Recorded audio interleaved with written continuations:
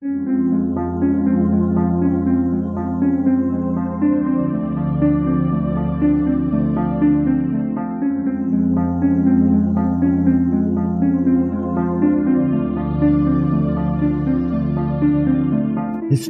tells the story of the world and of our lives. Sometimes that history goes bump in the night.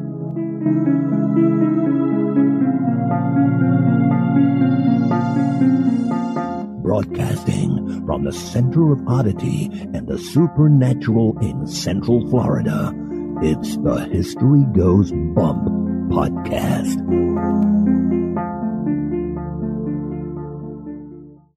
Hello, you spooktacular people. Welcome to this 262nd episode of the History Goes Bump podcast, Ghost Tours for the Theater of the Mind.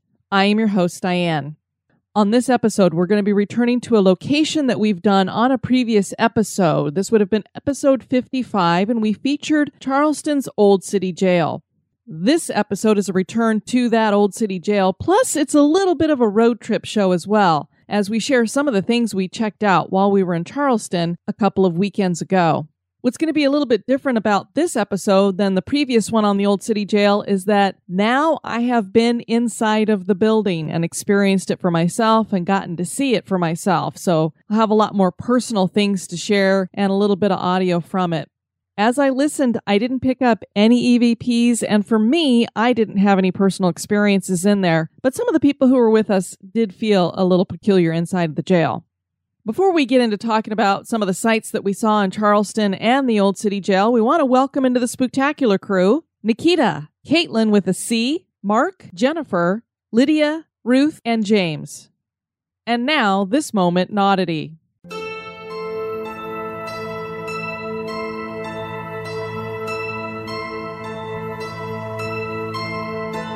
The moment in oddity was suggested by Anthony Ortiz.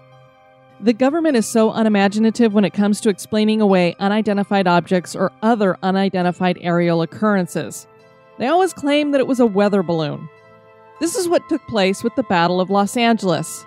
What do you mean you haven't heard of any Battle of Los Angeles? And no, I'm not referring to a movie. When this battle took place, the United States had just recently entered World War II because of the attack on Pearl Harbor by the Japanese. On February 24, 1942, a rumored enemy attack and subsequent anti-aircraft artillery barrage over Los Angeles, California took place. Apparently, when all was said and done, it would seem that America's barrage against the enemy attack was really just a false alarm. At least, that was according to Secretary of the Navy Frank Knox. Newspapers of the time published a number of reports and speculations of a cover-up. A later investigation by the United States Coast Artillery Association in 1949 claimed that a meteorological balloon was sent up at 1 a.m., and that started all the shooting. And the report concluded that once the firing started, imagination created all kinds of targets in the sky and everyone joined in. In 1983, the U.S. Office of Air Force History attributed the event to a case of war nerves, triggered by a lost weather balloon and exacerbated by stray flares and shell bursts from adjoining batteries. Really? If this is really the case, that a little old weather balloon convinced the government that we were under attack by Japanese forces, that certainly would be odd. And a lot of BS, if you ask me.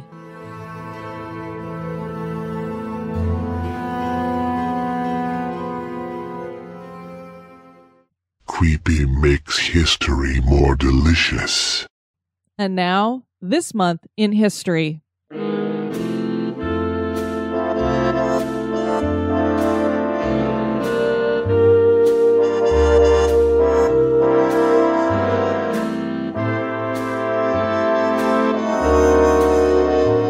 In the month of June, on the 1st in 1980, CNN launched in Atlanta as the first 24-hour television news station.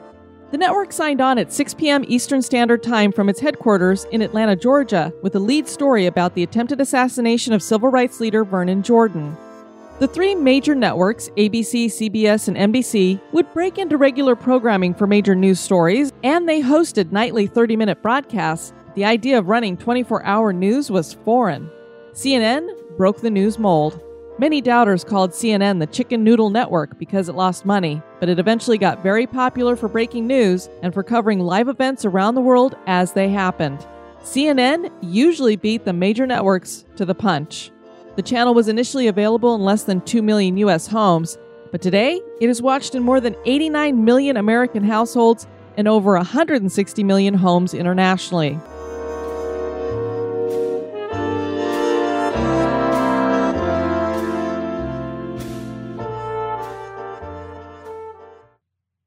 Charleston is one of my favorite cities. There's so much history here, and building after building has a story. This road trip had a group of us touring several parts of the city, from cemeteries to restaurants to forts to historic mansions to the Old City Jail. On this episode, I'm going to review the places we saw, the tours we took, and some of the ghost stories that permeate the very essence of this city. I could easily believe that Charleston is one of the most haunted cities in America. Join me as I return to Charleston, and more specifically, return to the Old City Jail. And this time, I take you inside with me.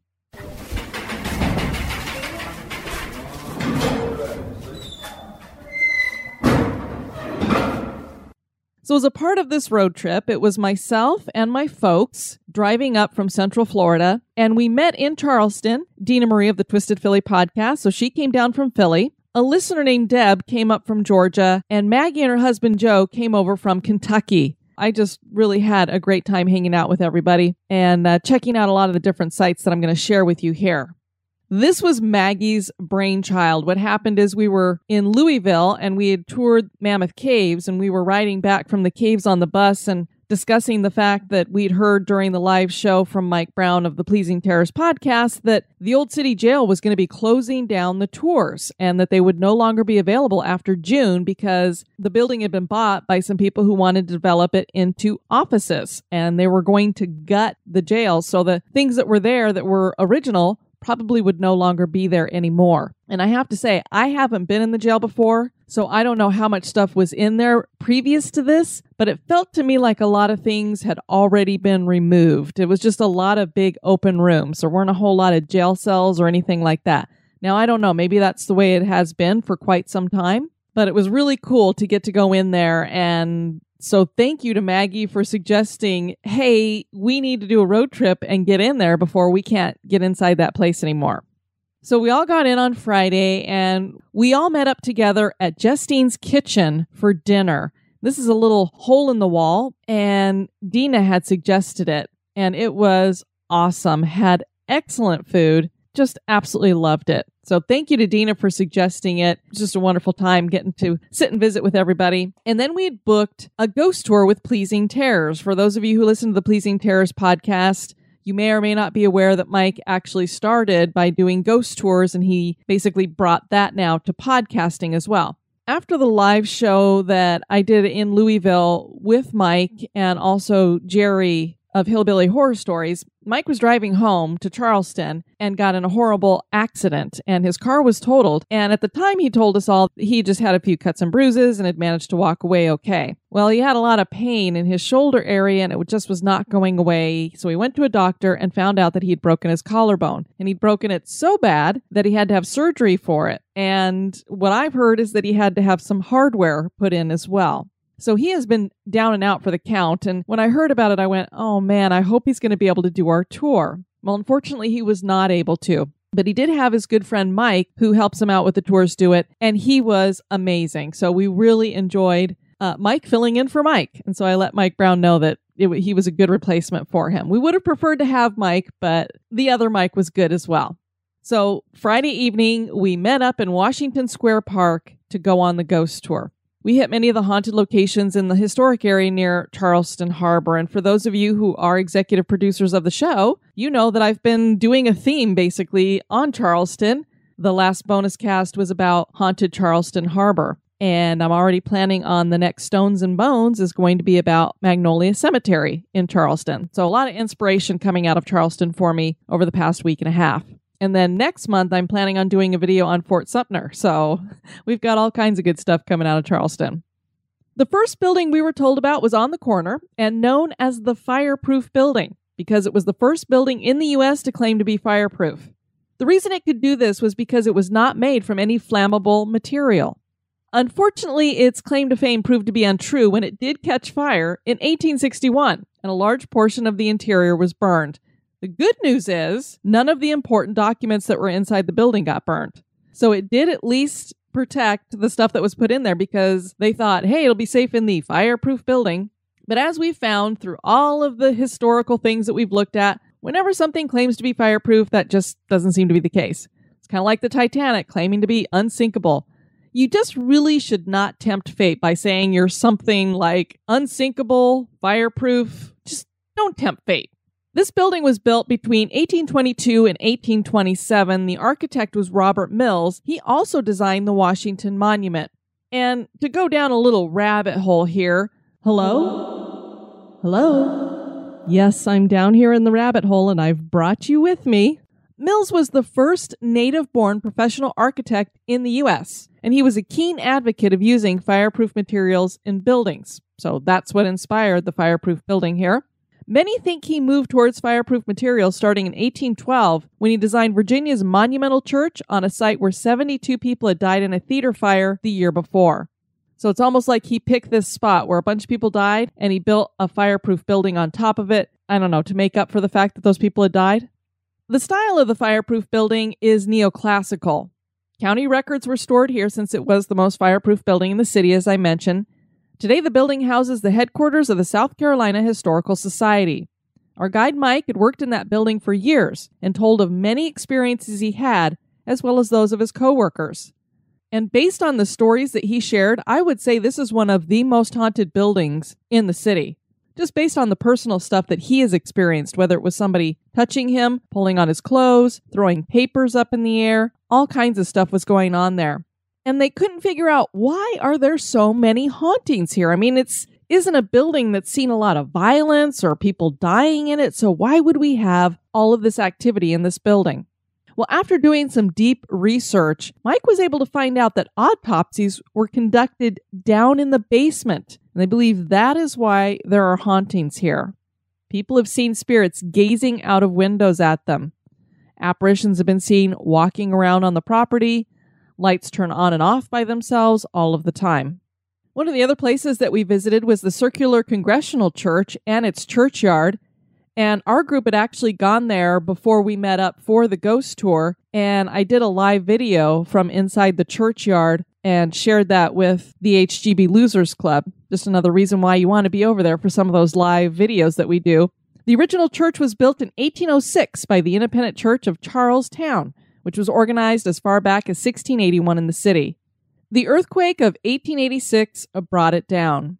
In 1891, it was replaced with the Romanesque revival structure that is here now.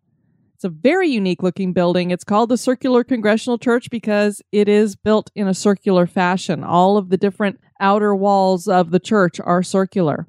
The churchyard here is the oldest in the city and had some very unique symbolism on the headstones, including a really creepy-looking woman that I ran into. She was wearing a bonnet. I'm sure she was supposed to look like a sweet colonist or something, but she had these like bugged out eyes, and it was not a very good artistic rendition of a female. She just looked creepy as hell. Some of the tombstones here also were really, really tall. I'd never seen such tall tombstones in my life. They were almost as tall as we were. We visited some other churchyards as well. I believe there were 2 others on this tour. One, I think, was outside of St. Philip's Episcopal Church. Don't quote me on that. But it was in that churchyard that somebody managed to capture a picture of what looks like a ghost kneeling at a grave.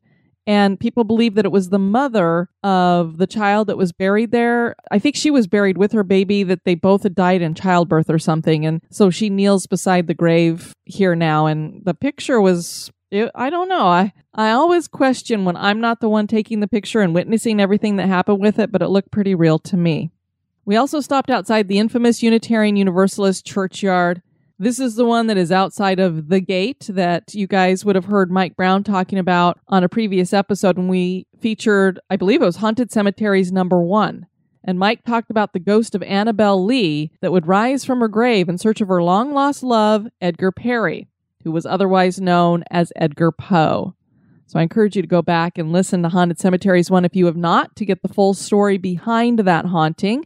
And Mike also regales us on that episode with tales of people on his tour passing out in front of that gate. They don't know what causes it. Usually it's people who seem to be a little bit more sensitive to the paranormal, and they'll just be standing at the gate, and some of them will just, bam, fall flat on the pavement, completely passed out. Other people will just start to feel like they're going to pass out, and so they will walk away, go across the street, have to get away from that area. Maggie managed to capture a real weird light anomaly in a live picture that she shared in the Spooktacular crew, and she took the picture through the gate, and she took 2 of them simultaneously, and that's why we noticed that there was something weird, because she came over and said, look at this, does this look kind of weird to you? And at first you're just looking at a regular picture with the regular lighting, and then the next picture, all of a sudden it almost seems like there's this burst of light. We were going back and forth looking at them, and I'm like, it does look like there's like a white burst of light, and it's like it's rising up. I don't know that anybody knows for sure the exact location of where Annabelle Lee is buried, but I know for people who have tried to go back and look over all of the documentation and think they might know where the grave is, it seems like this light anomaly was originating from that back corner area that is said to be where her grave is. So I don't know what Maggie captured, but it definitely struck me as kind of weird. Nobody on our tour had any issues in front of the gate. I took a picture of my mom and Maggie both standing there looking through it and taking pictures and stuff. So nobody seemed to have any problems there. Definitely a wonderful tour. I highly recommend it. This was the second time that I've been on the Pleasing Terrors tour, and I've enjoyed it both times. And it's just full of wonderful history and great ghost stories. The next day, my folks and I headed out to Fort Sumter, and it was the first time I'd ever gone there. Really enjoyed hanging out there. I'm going to put together a video for the executive producers so that you can see what it's like on the inside and learn a little bit about the history there and some of the hauntings that are going on there as well. The best part about going over there is you take a ferry, and in Charleston Harbor are the most dolphins I've ever seen in my life. When we went the first time, I couldn't believe that there were dolphins in there, and then I couldn't believe how many we saw. I'm like, I've been in Hawaii and gone on a dolphin cruise and seen like 3 dorsal fins surface and then go back down, and never saw anything else again. And because we saw those 3 dorsal fins, they did give us our money back because, hey, you did see some dolphins, and we promised you'd see some dolphins. The last time I was in Charleston and this time when I was in Charleston, tons and tons of dolphins out there in Charleston Harbor just jumping through the waves and surfacing, and it was just a lot of fun watching them. We got back to the mainland, and we met up with Maggie and her husband Joe and Dina of Twisted Philly at Poogan's Porch. And I've eaten here before, loved the food. It has the best shrimp and grits I've ever had in my life. The sheet crab soup is amazing. You have to have it. This was on the ghost tour as well because it is haunted. We got to go eat at a haunted restaurant, right? And it's got excellent food. So we all met up in there. And this is actually a location that's been declared the most haunted in Charleston on the Travel Channel. And I think it wasn't just in Charleston. I think they said in America, if I'm correct. So Poogan's Porch is located at 72 Queen Street, and it has the most amazing biscuits too. I love bread. Oh God, I could eat those biscuits all day. And they have this honey butter that goes with them. If they would have brought me over a little thing of honey, I really would have thought I was dead and gone to heaven.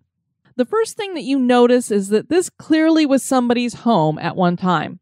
The restaurant is named for Poogan the dog, who has his grave to the right of the walkway when you enter the yard of the restaurant. So make sure you look for it. It's very visible. It's very cool. He was a neighborhood dog who liked to hang out around the porch. Thus, we have Poogan's Porch. This home had belonged to Zoe St. Armand and her sister Emily. They were school teachers who lived quietly with their cat. Emily and the cat died, and Zoe became very lonely. She would spend her time on the second-floor balcony waving to passers-by. Zoe eventually died too, and it's believed that her spirit remains in the house. People have seen her apparition sitting on the balcony and waving. One couple saw her inside an upper-story window, pounding on it as if she wanted to get out. They called the police, who found everything in order and nobody inside. Another story is about a newly engaged couple who decided to celebrate at the restaurant. The young woman went to the restroom, and as she washed her hands, she glanced up into the mirror and saw an old woman in a long black dress and worn sweater standing behind her. She freaked out because no one was in the restroom when she exited the stall, and she heard no one come in. She ran out of the bathroom, past her fiancé, out the front door, and into the yard, where she cried hysterically. She would not come back into the restaurant. And I mean, they offered to give her a complimentary meal too. And she was, I'm not going in. She never returned. She was so scared. Many of the staff claim that experiences can be a bit angry, as though Zoe is unhappy to have all these people in her home, and who could blame her? I mean, I know she was lonely, probably would have liked a little bit of company, but when you got a ton of people in your house, I can imagine you get a little upset. We had no experiences while we were there, and we even went into the restroom and used it, see if anything happened, and no such luck. When I go places, I try to squeeze in as much as I can possibly get done in the time that I have. This comes down from my parents as well, so it's not surprising that we decided after lunch and before we were going to go over to the Old City Jail that we wanted to squeeze in visiting a couple of the historic mansions that are in the city. There are a ton of them. You can go and tour almost all of them. So it's hard to pick and choose. Which ones are we going to go see? So the two that we picked were the Calhoun Mansion and the Nathaniel Russell House. Now, the Calhoun Mansion, not only is it huge, I mean, it's like 24,000 square feet, but it is just gorgeous inside and out. And what really went after my little odd heart was the fact that this home is basically a museum of oddities. The current owner, who actually lives in the house and leaves it open for the tours, which would be kind of weird to me, but he has been collecting weird and unique items since he was a teenager. And so this is an amazing home to behold, just to see the unique stuff that he has, and it is expensive stuff too. I just absolutely fell in love with the stuff that was in here. If you get a chance to go there, make sure you look at every single chandelier that is in this house. They are all unique. They have stories. Just gorgeous. Loved it. The other wonderful thing about this mansion is that it is Victorian styled and was built in 1876. But before we went to the Calhoun Mansion, we did the Nathaniel Russell House, and this was built in 1808 by the King of the Yankees, Nathaniel Russell. He was a merchant in Charleston who came from Rhode Island, and I'm not exactly sure why they called him the King of the Yankees, but they did. This home reminded me of the Sorrel Wheat House in Savannah, particularly because it had oval-shaped rooms with the same kind of curved wooden doors. The really unique thing about this house is right there in the center of the home, this central staircase. It is a marvel to behold.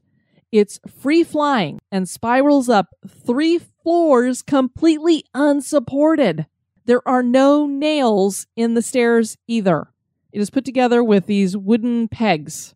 Now, they don't let people go up and down that staircase anymore because they are afraid that it will not hold people anymore because of the settling that the house has done and because it just is that old. So you use the servants' stairs to go up and down the house. I've been to, I can't remember the place in New Mexico. I'm sure everybody's going to start yelling at me, but it has the miracle staircase in it where the guy came in and built the staircase for him because they had no way to get up to the choir loft in this really tiny little church. There's no way that they could build stairs to go up there because it would have taken up half the church. And so this man comes out of nowhere who they think was an angel or actually the father of Jesus, Joseph the carpenter. And he built this spiral staircase that goes up to the top. And then I think later on another man came along and built the banister to go with it. And it's just a marvel of engineering. They don't know how it was made, but it just has like no central way to hold it. It's free flying like this one. So just amazing. And what I really loved about this house too, that some of the trim was not real, but looked painted kind of 3D. So you thought it was trim, but it wasn't really trim. And just as the Sorrel Wheat House was built from bricks made on plantations by slaves, so was this house. And it was that same kind of gray brick that they made on the plantations. So then we headed over to our prime location, the main reason we were on this trip, and that was Charleston's Old City Jail. Now, I've been outside of it once before. Denise and I visited, took lots of pictures. It's a really, really cool building because it looks like a medieval castle. It's smaller than you would think it would be for the fact that it was basically the city's jail, but just a really cool design. And as we know, some of these jails were designed in this castle-like way to kind of make the prisoners feel like they were going into this big, large place, and it was supposed to be kind of domineering to them and I guess keep them in line. But the people they put in here, a lot of them were some of the worst criminals in the city. Randy was our guide with Bulldog Tours. I just want to play a little bit of him when we're first getting ready to go in, talking a little bit about how the tours usually go here. if you get freaked out for whatever reason, and it happens constantly, every night somebody has to be escorted out of here, just come up to me and say, Randy, can you get me out now? And I will get you to the nearest exit. I prefer you let me show you out rather than you wander off by yourself. As we all know, that's violating the first rule of horror movies. Don't ever leave the group. And that's how horror movies start, right? Somebody wanders off. And I do have to shut this thing down at night by myself, and I don't want to worry about turning a corner and seeing you. That would do it for me. And but things do mess with us here. There are guides who work with the same company I do who will not come here, will not do these tours under any circumstance. In other words, you're doing something that they won't, they're too chicken to do. And if anything messes with you, be prepared. I have no guarantee over it. I have no control over it. If I did, I'd be a billionaire. But if they decide they take a fancy to you, they will mess with you. They will touch you, stroke the back of your head. They'll tug on you. They'll bear hug you. They will whisper in your ear, which I have found over the past 2 years really freaks people out. The audio experiences are definitely the most disturbing. I had to escort a man my age out last week. When I asked him why, he said, Randy, when you were talking, I heard something come up and whisper in my ear, why are you here? And that was it. And things do happen to people. I took someone in last summer, a young lady, and as soon as we walked in, her eyes rolled up in her head. She raised her arms and started speaking in a strange voice, gibberish. Scared everybody, and we had to escort her out. And that raises another interesting point. If you're not careful, sometimes you may go home with more than you came with. Yeah, you sound like this. Thank goodness. Now that I've relaxed you and put you at ease, I'd like to take that inside. Follow me. Show me relaxation. And I need to point out as well that before we got there and while we were on the tour, it was thunderstorming. So you couldn't have picked a better time to go inside a creepy old haunted jail than during a raging thunderstorm. The jail hasn't changed much since it opened in 1802. The biggest change is that it had a fourth floor, which was destroyed in the earthquake that I mentioned earlier that happened in 1886. So the roof line was brought down to the third floor. The fourth floor was mainly used for pregnant women in the jail to give birth. The other change was that there had been a 20-foot high wall all around the jail yard, and today it stands only about 4 feet. That one also collapsed during the earthquake, and I guess they decided not to really build it back up. Everything inside is original. The staircase was brought over from England in 1802 and is very ornate. The granite stairs came from New England, and that was from 1802 as well. Men, women, and children all shared the jail. The youngest child that was here was a 10-year-old named Alonzo Small. He was convicted of first-degree murder and thrown into the third floor, and there was no record of him leaving. So nobody knows for sure if he just grew up in the jail and stayed there for forever, or if he died inside the jail. There were many jailbreaks because the jail was made of tabby, which was easy to dig through. And this is basically just kind of a cement oyster shell kind of mix.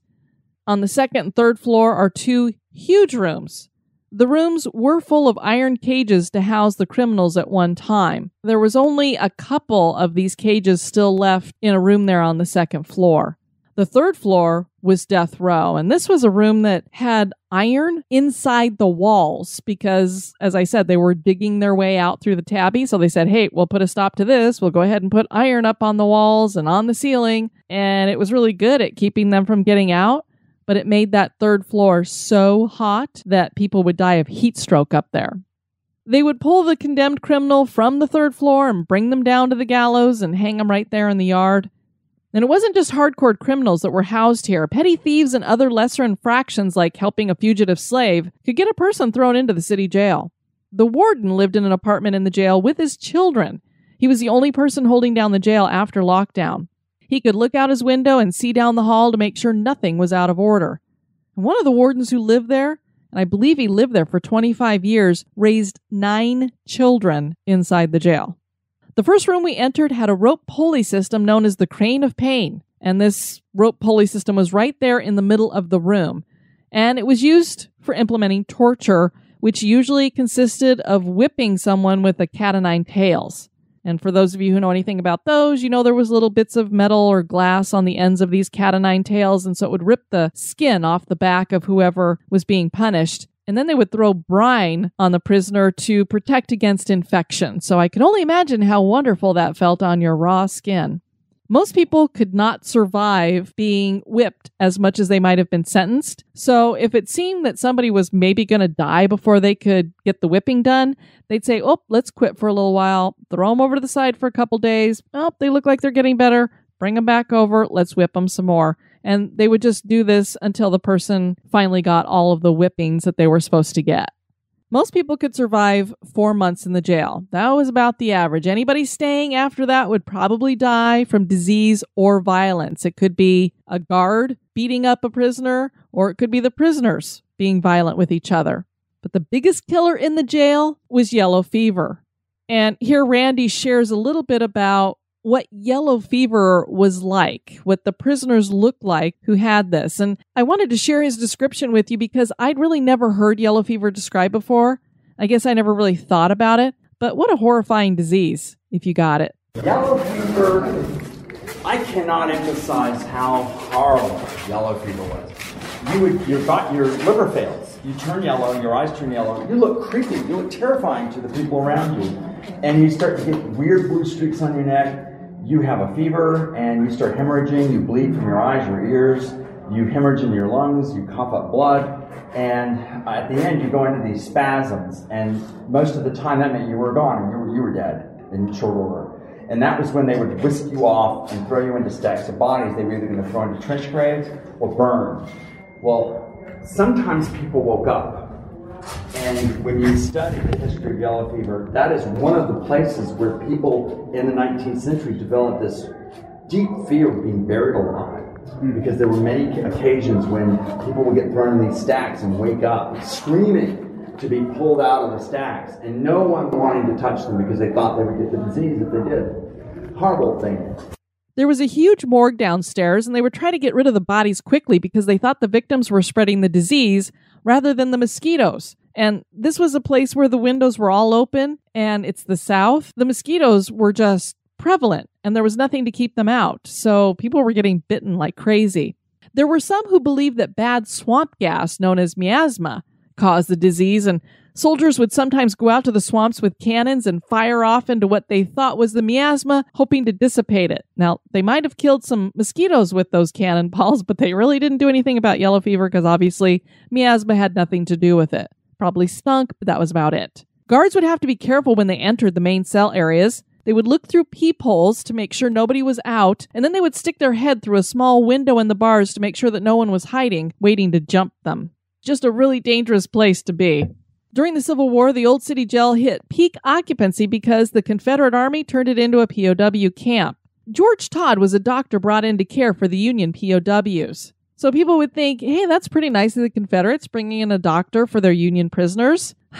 Except for this guy was nuts, and he did weird experiments on the prisoners. He was so crazy, the Confederate guards even feared him. This George Todd would inject things in their skin and tie them in weird positions. He would amputate limbs that didn't need to be removed. He was convicted of war crimes after the war. And if that last name, Todd, sounds familiar to you, well, yep, he was the brother of Mary Todd, so the brother-in-law of Abraham Lincoln. Great family member to have, eh?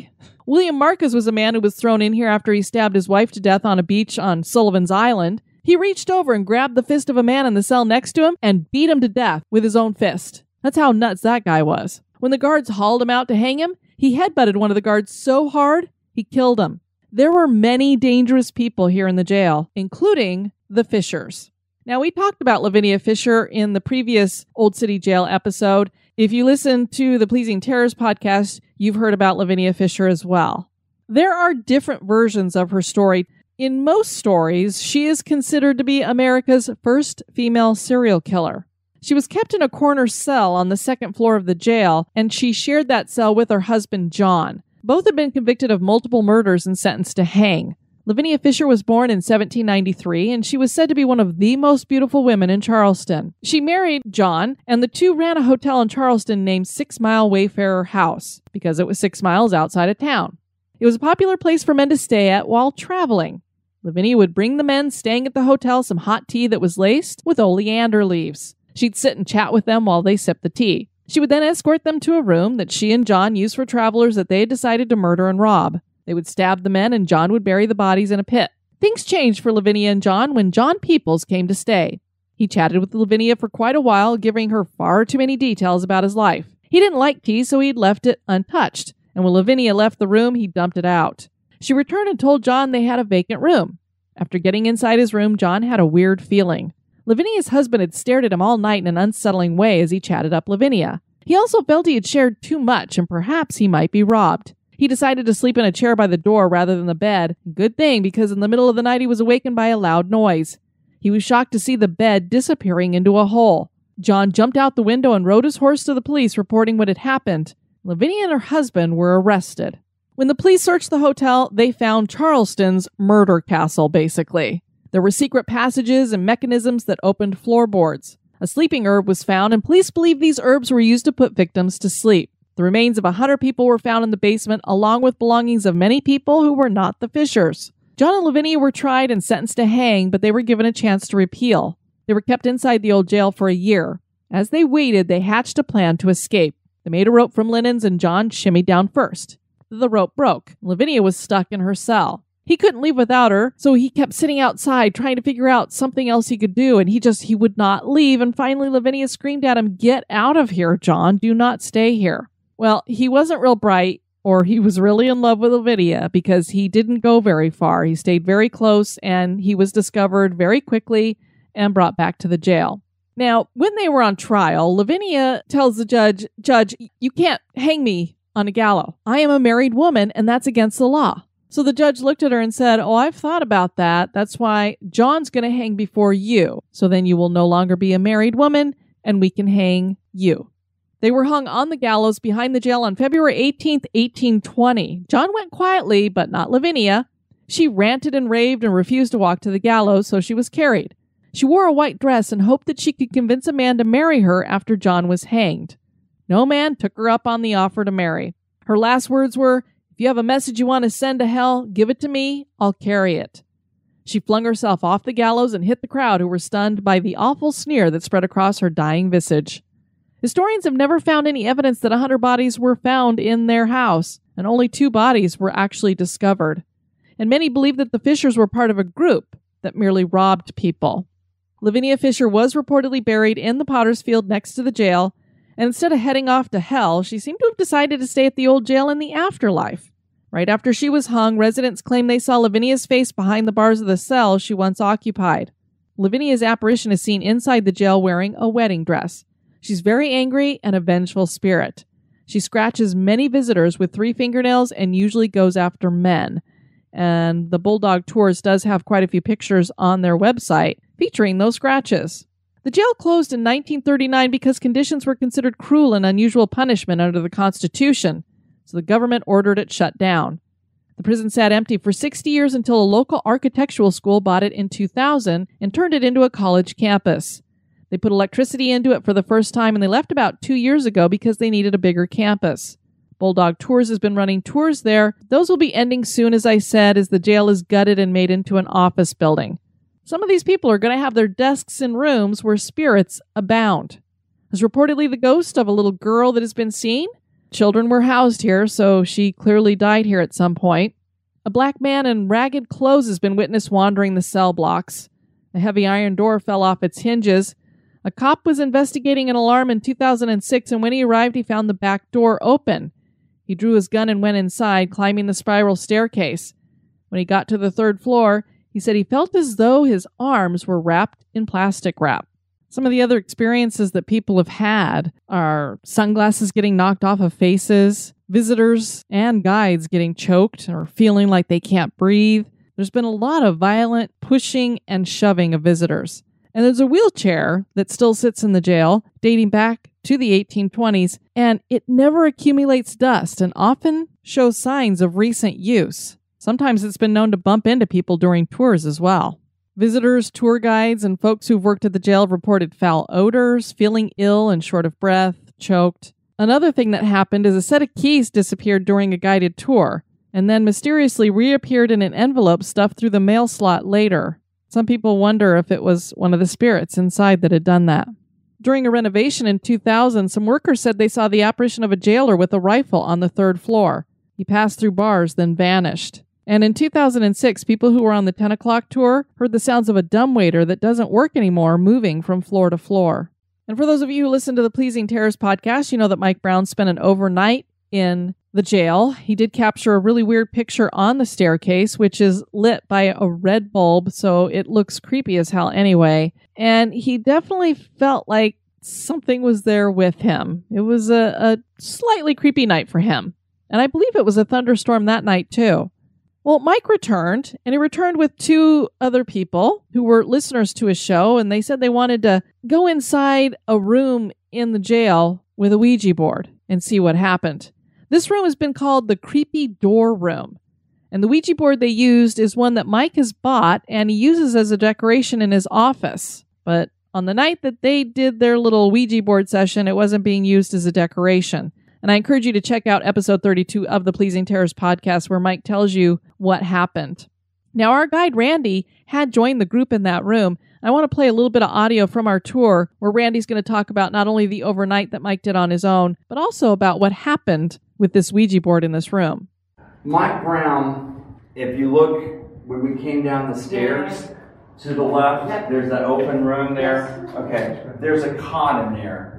And supposedly he slept there, but if you ask him, he didn't sleep very well. No. And I was here that night when Mike is a podcaster. He's also an excellent tour guide. He leads a tour out of Washington Park. But Mike got this idea. He wanted to spend the night on the anniversary of Lavinia Fisher's hanging on February 18th. And he spent the night here, and some things happened to him. But there's a more recent story about Mike. Yes, he came in with a Ouija board. He came in with, I was here that night. Was that you? That was me. My fiance, who gives tours and runs most of the investigations, she said she was so funny when Mike proposed the Ouija board. She said, not only no, hell no. And I said, no, come on, we'll do it. So we went down there. In fact, I'll show you, as we walk down, I'll show you the room where we did the Ouija board. It was strange. There were 2 people at the board. And one of them, it was a young couple, and his name was James, and her name was Madison. And they studied out, they know how to use the Ouija board. Mike's standing there filming, and we're doing the Ouija board, and James says, is there anybody in here? Yes. And then he says, well, are you alone? No. And then it spells out, free. Like, can you free me? And James made the mistake of saying, no, I can't free you. You'll have to do that yourself. And you could feel the room change temperament. I mean, the room just switched, and it got very mean and aggressive. And James said, let's end it. So we ended it, we walked out, we got some air, came back in, did it again. And this time, his wife led it. They didn't like that. And it said no. It kept saying no when she would talk. And finally, it spelled out James. We want to talk to James. And then he got you could see him start to sweat. And then it started going through the alphabet backwards, which according to Ouija is not good. It means they're trying to get out. And so we ended it. And then this is the weirdest part of all. Not less than a week later, Mike Brown's involved in a very serious accident. We were in Louisville with him. You were there in Louisville? Yeah. He'd gone to Waverly for just to see it, right? At Waverly? Mm-hmm.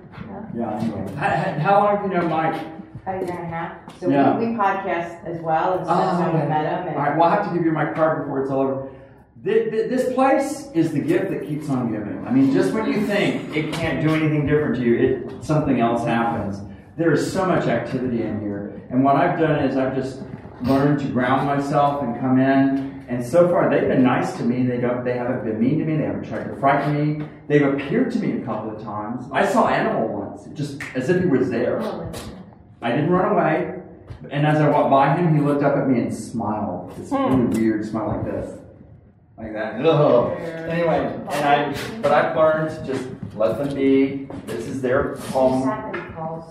There's something clearly inside this room. We went in there and got some weird pictures.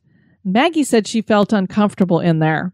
And then, as a little side note, as I told you, Mike got into that really bad accident on his way back home to Charleston from the live tour.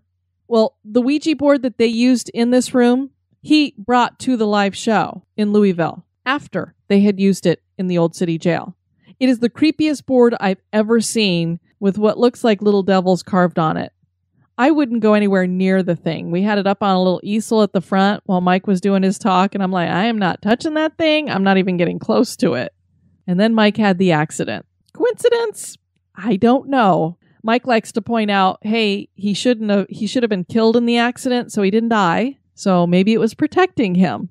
I don't know. Did it cause the accident? Did it protect him? Or does it have nothing to do with the board at all? I guess that's for you to decide. And that's the case with the city of Charleston. With all of these historic buildings that have ghost stories to go with them, whether it's some of the mansions there, some of the restaurants, or the Old City Jail.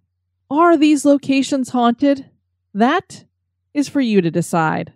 Charleston is definitely a city that you want to visit. Just a great place. Love to have you guys check out the website at historygoesbump.com. And if you would like to send me some feedback, you can do that at historygoesbump@gmail.com. Did hear from Anthony. Allow me to introduce myself. My name is Anthony, and I'm one of your newest spectacular persons. I work in a warehouse in Las Vegas, so whatever I can do to keep my mind off the work or heat helps a heap. It's been roughly a year since I've gotten into the whole podcast scene. I tend to follow my 4 favorite subjects: history, horror, the 80s, and my beloved 49ers. One day, I just happened to stumble upon your podcast while in search of the Boogeyman. And from the first episode, I was hooked. I've just reached the Asylum 49 episode. I can't tell you ladies enough on how much I've enjoyed the podcast. So many of the previous on-air comments have taken the words right out of my mouth when describing how good the show is. Since the age of 12, I've had encounters of my own, from hearing voices, seeing apparitions, experiencing paralysis, shadow people, etc. And mind you, I've had witnesses. I try to debunk before I assume, but I've even heard that you're more likely to experience something when you're open-minded. Wonder if it carries on down, because my wife and 2-year-old daughter have also seen them. Maybe I can share a tale or two. And I did tell them I'd love to have those for the Halloween special. And if you guys have some experiences, doesn't have to just be in a historical location, let me know. I'm starting to pile those up for our Halloween special this October. Thank you so much, Anthony, for writing. Marie wrote us and said, I just wanted to say thanks for your radio show. I worked in Manhattanville during the late 1980s in the library and noticed the elevators would go to the wrong floor when I pushed the buttons. Also, Reed Hall was beautiful and very busy. I worked at the front desk for a lady named Dorothy. Thank you for sharing that. Sounds like some more of our haunted elevators. We love them. I'm getting ready to go on another trip. I just feel like I've been going from one place to the next to the next. It's been a crazy year so far. Next week, I will be in Alton, Illinois, attending the Haunted America Conference. Really looking forward to it. There's some great speakers there. They still have tickets available, so I would love to have you join me there. Let me know if you're coming. We're going to do lunch at the Lemp Mansion on Friday afternoon, so I can get you on a reservation for that. And I was going to try to do a ghost tour on Thursday night, but they don't have any ghost tours on Thursday evenings in St. Louis. It's a huge city. It's the summer, and only do ghost tours on Friday and Saturday nights. Love to have you guys join me if you're going to be in that vicinity. And I think we're going to do dinner on Thursday night as well. So let me know if you're going to be there. Have some Apple Podcast reviews to share. The first is from Kassan, 12047, mix of history and spookiness, 4 stars. This is a great mix of the history of a place and any reported paranormal activity. The presentation is more objective than scary with a bit of warm and fuzzy. It's not designed to give you nightmares. Keep up the great work. Well, thank you. And it's so funny when you hear some people say it's not very creepy or spooky, and then we hear from other people that it was so creepy they can't sleep at night. So I don't know if it's particular episodes that get people or if it's just however you handle your creepiness. War at Them in Love, 5 stars. I stumbled across this podcast and immediately fell in love. Perfect mix of history and haunted. Love all the interesting facts they provide, especially about cemeteries. I look forward to each new episode. Thanks. Well, if you like cemeteries that don't necessarily have hauntings, we have our Stones and Bones episodes that are bonus. And I just love putting those together. Been having a lot of fun with that. RT20 Push, love, 5 stars. I've been an avid listener for over a year. This is by far my favorite podcast. I love that there's history mixed with paranormal. Great job, Diane. Thank you very much for that. Appreciate it. I want to thank all of you for listening to this episode. I have been your host, Diane. You take care now. Bye-bye. This episode has been brought to you by our executive producers. Dispatches from the Grave Digger. We'd like to welcome into the cemetery Molly Smith, and she is going to be getting a marble headstone. Thanks. Fan of the show? Subscribe to the show on iTunes, Stitcher, or your favorite podcast catcher. We would greatly appreciate your review at iTunes as well to help the show grow. Thank you.